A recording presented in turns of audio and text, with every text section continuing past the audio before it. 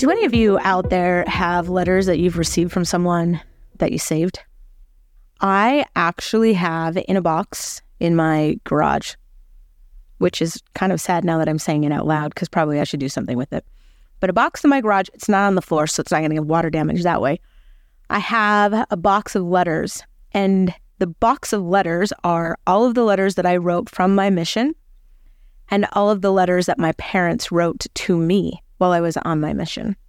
Now, what's interesting about that is my mom, I think, wrote me maybe a dozen times. I'd actually committed her before I left on my mission. She was learning how to use the computer. And so I had committed her to only sending me letters that she had typed on the computer, which kind of limited her. She was taking some computer classes, but it was a struggle for her. So rather than send me letters, she would actually send me boxes. So in that aspect, it kind of worked out in my favor, right? I got at least 1 or 2 boxes every month. My dad, though, on the flip side, has this like crazy penmanship. Like it's very distinguished. It looks really fancy schmancy, if I'm honest. Most beautiful cursive handwriting of almost anybody I've ever seen. And for whatever reason, he decided that he needed to write me twice a week. So he made up for my mom in the aspect that he wrote me every Sunday while he was sitting in church. I feel like I didn't miss a single meeting in my home ward while I was on my mission because my dad would write me about the talks and things that were going on and then take the program and mail me the program the next day. Then later on in the week, he would write me a letter about whatever else was going on. Now, you may be saying to yourself, thank you for taking me down memory lane with you. That was fantastic. What's the point? Well, the point is that Timothy, Titus, Philemon are actually personal letters to those people. Paul is writing to Timothy and he writes him twice. Then he writes Titus and he writes Philemon. And these letters were never really intended for us. They were actually intended for the receiver. But we are blessed to have an opportunity to get a glimpse of conversations that the Apostle Paul had with other apostles, if you will. Can you imagine intercepting a letter like from Elder Uchtdorf to Elder Holland? Now that'd be something. So here we have this letter that is from Paul to Timothy or Paul to Titus or Paul to Philemon. And we have the opportunity to try to extract from those letters whatever may be applicable to us individually and collectively. I want to take you back down memory lane a little bit further than I did previously to the 18-year-old version of me. And at 18 years old, I ended up at Utah State University in the fall. And I was living in a house with 5 other girls. We had 1 bathroom. The rooms were shared. And I'm here to tell you that within about the first 20 days, I was ready to quit. Having grown up with brothers, my sister, 18 years older than me, I really don't remember living in the same house as her, even though I did. She was married when I was 3. So having grown up with brothers all the time, I didn't know how to handle all of the girl emotions that happen and the crying and different things that were taking place. And 1 bathroom was not my jam. And overall, I wasn't very happy. Well, my parents knew that they needed to do something to help me. And fortunately for me, they had a really good friend who was serving as a bishop in a singles ward there in the larger Logan area. So they contacted him and they found out where everybody lived that was part of his ward. And in the process of doing all of that, they found a new place for me to live. They came and moved me a second time within 35 days. And I ended up in this new ward. Well, the new ward was pretty interesting because it was off-campus housing. And by off-campus, like it was off-campus and not even close. Like it was about a 10-minute walk for me to get to campus. And then everybody in the ward was like way older than me. And by way older than me, I mean all of the guys were return missionaries. Some of them were already in their careers. And most of the sisters in my ward were also either return missionaries or college graduates. Like it was established housing, if you will. And here I came in as an 18-year-old.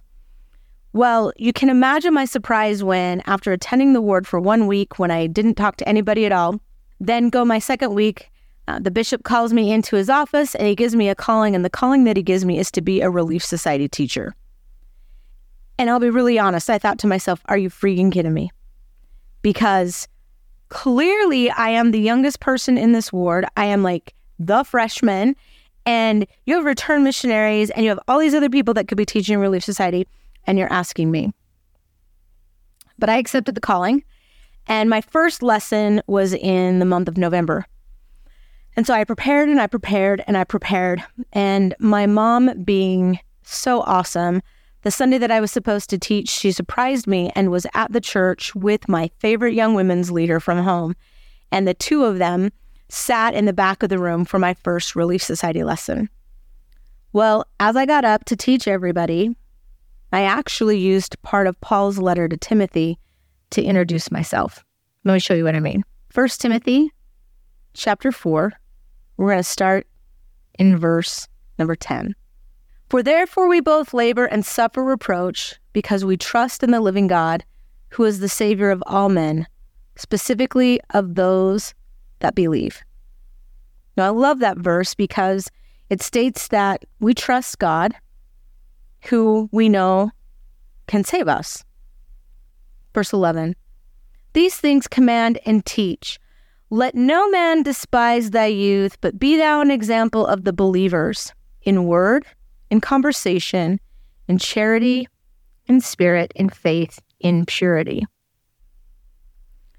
So here we have the Apostle Paul saying, hey, Timothy, don't let anybody give you a bad time because you're young. And that day I said to the Relief Society sisters, hey, I know that I am young, and I know that all of you in here are older than me. And I know that there's a lot that you can add to this, but I hope that you know that I am trying to do my best, so please don't despise my youth. And I taught my first Relief Society lesson. And I'm going to own it. It was like something had just hooked on to me. See, as Timothy continues to read, Paul writes, till I come and give attendance to reading, to exhortation, to doctrine, neglect not the gift that is in thee, which was given thee by prophecy and with the laying on of hands of the presbytery.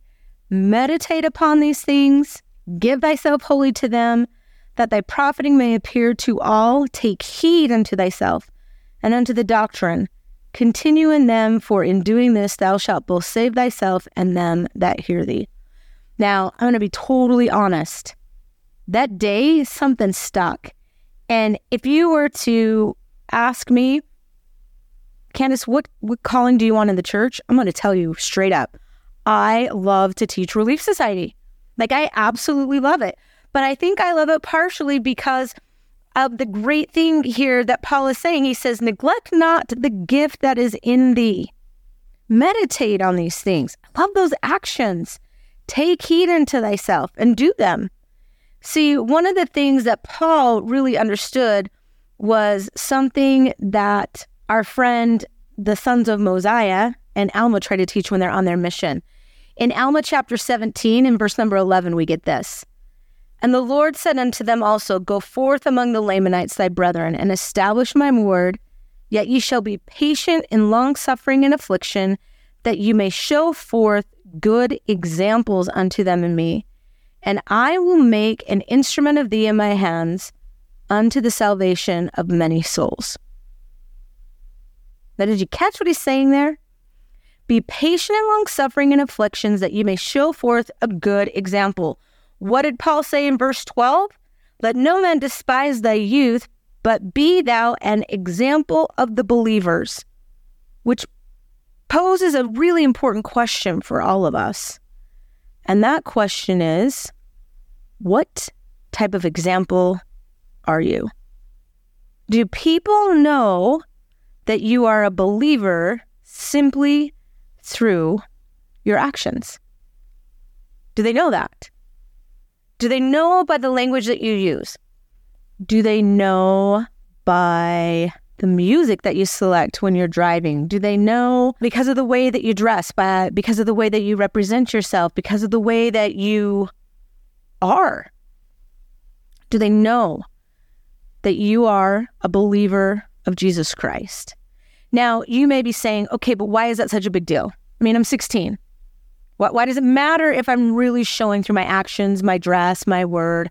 I mean, everybody's got to sow their wild oats and stuff, right? Okay, I get it. I totally get it. But the reality is that is not really smart. And the reason that that's not smart is because you and I, we live in the latter days, and we also live in what Paul calls perilous times. See, if we were to go into 2 Timothy, part of the second letter that he writes here is he writes a letter about our day and about all of the crazy things that are going to be happening. Now, I don't know about you, but I have set up notifications on my Alexa because I want to understand what's going on in the world around me, and I want to know when things are changing. Like, for example, I did not think that we would lose the Speaker of the House as we have this fall, or Hamas attacking Israel and having a war open up on the Gaza Strip. Now, you may be saying, well, why is that such a big deal? And we'll talk more about the big deal that the Gaza Strip is when we get to our favorite book, that is the book of Revelation. But suffice it to say that the Gaza Strip is the area where the big battle of Armageddon is supposed to take place. So to have a war and have this type of conflict happening, which hasn't happened since the 1960s, is extremely significant. Because the reality is there are a lot of countries that want to go in there and beat up on Israel. And there are a lot of countries that are going to come to Israel's defense, like the United States has already done, right? And so we have to ask the question, well, am I an example of the believer? Because the reality is you are living in perilous times. Or in other words, we've got to get off the center ground. The Savior said very clearly back in Matthew chapter 6, no man can serve two masters, for either will hate the one and love the other, hold to the one and despise the other. You cannot serve God and mammon. Back in Joshua, we learned that you have to choose this day whom you will serve. 2 Nephi chapter 2, verse number 27, wherefore men are free to choose. Why are we free to choose? Well, because we have that agency, and listen to what your day is like. If you have your scriptures, I'd pop those bad boys open to 2 Timothy 3, and I would just write in big bold pen, perilous times. It's a really cool rhyme. Perilous times shall be 2 Timothy 3. So here we've got them. What do the perilous times look like? Let's start with verse number 1. We're going to walk through these. This know also that in the last days perilous times shall come. For men shall be lovers of their own selves. Now, there's nobody like that, right? If I just stop right there, you're like, oh yeah, for sure. But check out this whole verse, verse 2. For men shall be lovers of their own selves, covetous, boasters, proud, blasphemers, disobedient to parents, unthankful, unholy. That's pretty bold, Paul. Verse 3. Without natural affection, truce breakers, false accusers, incontinent, fierce, despisers of those that are good. Hold up. Does that sound like, I don't know, high school near you? Lovers of yourselves, covetous, boasters, proud, disobedient to parents, unthankful, unholy, without natural affection, truce breakers, false accusers. This one, despisers of those that are good. Traitors, heady, high-minded, lovers of pleasure more than lovers of God, having a form of godliness, but denying the power thereof. And then all of a sudden, Paul gives us some advice. From such, turn away. But have you noticed that sometimes we don't want to turn away from those things? Because we might miss something. It might be important. It might be cool. It might be fun. It might be... I'll never forget a young lady. We'll call her Erin because that's totally her name. And Erin was like a poster girl for the For Strength of Youth pamphlet. Like, she just was so good. And I will never forget her coming in one day and she said, Sister Harrington, can you tell me why people keep making fun of me? And I said, that is a really great question. Can you help me understand what you're talking about? What do you mean? And she's like, well, people tease me all the time about how I live the gospel, and people like make fun of me for, like, sometimes I read my scriptures at lunch and sometimes I do. So what Erin was experiencing, did you catch what he said there, where he says, despisers of those that are good? People were mocking her because she was good. And I said, Erin, I need you to know something. And she said, what's that? And I said, the more they mock you, the more they wish they were like you. They're mocking you because they're not willing to do what you're doing. See, Erin got it. She understood how to turn away. Verse 6. For of this sort are they which creep into houses and lead captive silly women, laden with sin, led away with the divers lust, ever learning, this is interesting, ever learning and never able to come to the knowledge of the truth. Now, as Jannes and Jambres withstood Moses, so do these also resist the truth. Men of corrupt minds reprobate concerning the faith, but they shall proceed no further, for their folly shall be manifest unto all men, as theirs also was.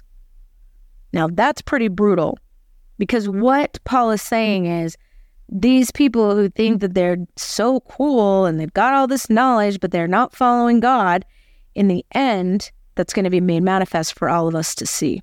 Verse 10. But thou hast fully known my doctrine, manner of life, purpose, faith, long-suffering, charity, patience, persecutions, afflictions, which came to me at Antioch, at Iconium, at Lystra, what persecutions I endured, but out of them all the Lord delivered me. Yea, and all that will live godly in Christ Jesus shall suffer persecutions. Hold up. He says, wait, we're going to suffer persecutions, but God deliver us. But hey, if you're living a godly life, you're going to get persecuted. Have you ever noticed that sometimes living the gospel of Jesus Christ is hard? Because people make fun of you? Or people bash on you because you have standards? He's saying, guess what? That's actually a good thing. Because it means that you're turning away from the perilous stuff. But evil men and seducers shall wax worse and worse, deceiving and being deceived. That reminds me of a conference talk that's been blowing up all over on social media by those who are against the church. But continue thou in the things which thou hast learned, and hast been assured of knowing of whom thou hast learned them, and that from a child thou hast known the holy scriptures, which are able to make thee wise unto salvation through faith, which is in Christ Jesus. I recently had the opportunity of attending a area-wide fireside where Elder Todd D. Christofferson was a presiding authority. And one of the things that he talked about was our need to know the scriptures. And that it is our religious duty to become educated in spiritual and temporal things. Here, Paul is assuming that you and I are taking the Holy Scriptures. Because why? Well, all Scripture given by inspiration of God is profitable for doctrine, for reproof, for correction, for instruction in righteousness, that the man of God may be perfect, thoroughly furnished unto all good works. Or in other words, it's one of my favorite primary hymns. One of my favorite primary songs, like I hope it makes it into the book, has the great chorus that has two powerful words, and one of them is the word power. Are you guessing it? Scripture, power. You know the one. Scripture power keeps me safe from sin. Scripture power is the power to win.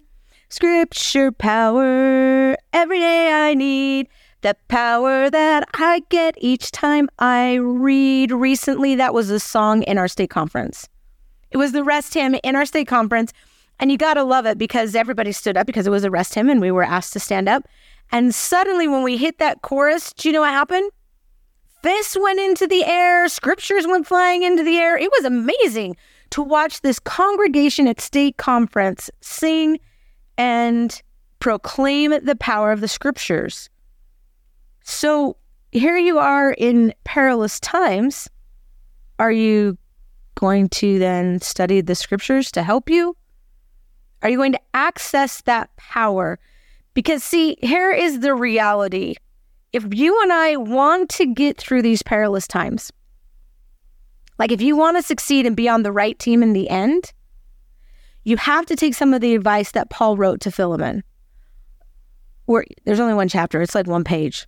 Like you can totally read this book, I promise. So if you look at Philemon, we're going to look at the first 7 verses, though, is all we're going to look at for right now. Listen to what he says. It says, Paul, a prisoner of Jesus Christ, and Timothy, our brother, unto Philemon, our dearly beloved, and I love he uses this word, fellow laborer. And to our beloved Apphia and Archippus, our fellow soldier, and to the church in thy house, grace to you, peace from God our Father and the Lord Jesus Christ. I thank my God, making mention of thee always in my prayers. This totally sounds like a letter from Paul, doesn't it? Hearing of thy love and thy faith which thou hast towards the Lord Jesus Christ and towards all saints, that the communication of thy faith may become effectual by the acknowledging of every good thing which is in you. For we have great joy and consolation in thy love, because the bowels of the saints are refreshed by thee, brother. Now, did you catch what he called him? A fellow laborer, a fellow soldier. See, the reality is the war in heaven still continues on, because it was a war between good and evil, a war for our agency. The only difference is that it's kind of like changed its playing field. You know how like there's like a home game and away game? Well, you're now part of the away game. And the away part is you came away from the presence of your loving Heavenly Father, and you're here on earth, and you get to make all these choices of where you're going to stand in those perilous times and what way you're going to face them.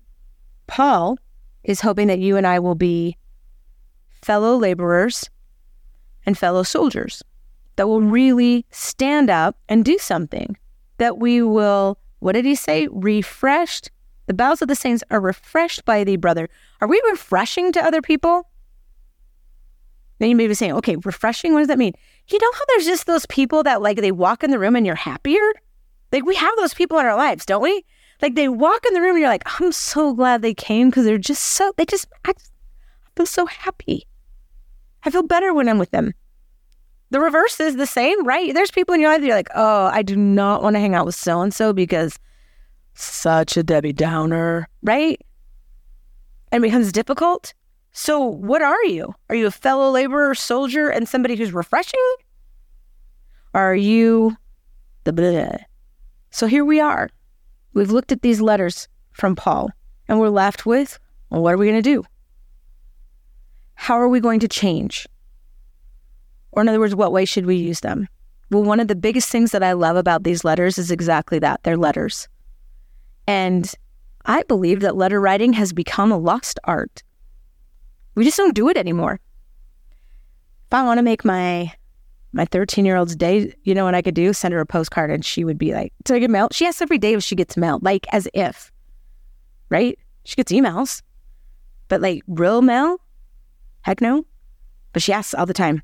Her aunt sends her cards for holidays, and it like, boom, lights up her world. So the first thing I would like to invite you to go and do is to resurrect something with me.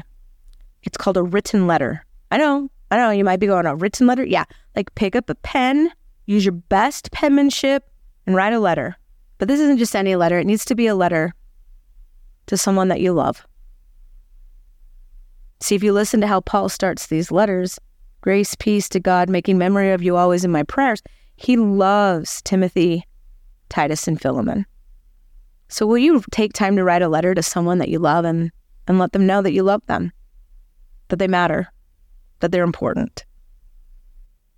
Will you go and be an example of the believers? Maybe one of the ways that you do this is you write a letter of gratitude to somebody whose example has blessed and helped you in your life and in your journey. But we all need to rise up and do something better, different, because the perilous times are here. So in these perilous times, will you be a fellow laborer and a fellow soldier with me? Will you rise up and fight the good fight? So that's one of the things Paul says at the end of his life. I have fought the good fight. Will the same be said of you and I? Will it be said that you and I fought that good fight, fellow laborer? I know that an attitude of gratitude refreshes our brethren, and that when we are grateful, we're being examples of believers of Christ. So will you go and write that letter to someone you love? Will you be an example of the believer?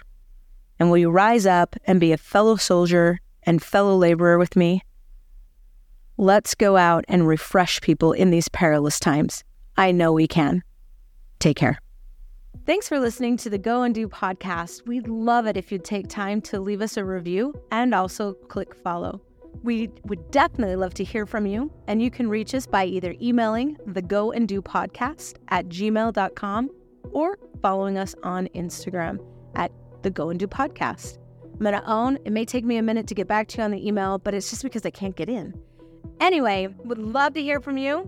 The Go and Do Podcast is created by me, Candace Shu, and produced by Cami Fisher. We hope that you enjoyed your time with us and that you have a good time. Don't be a good time. Let's go and do. We'll talk soon.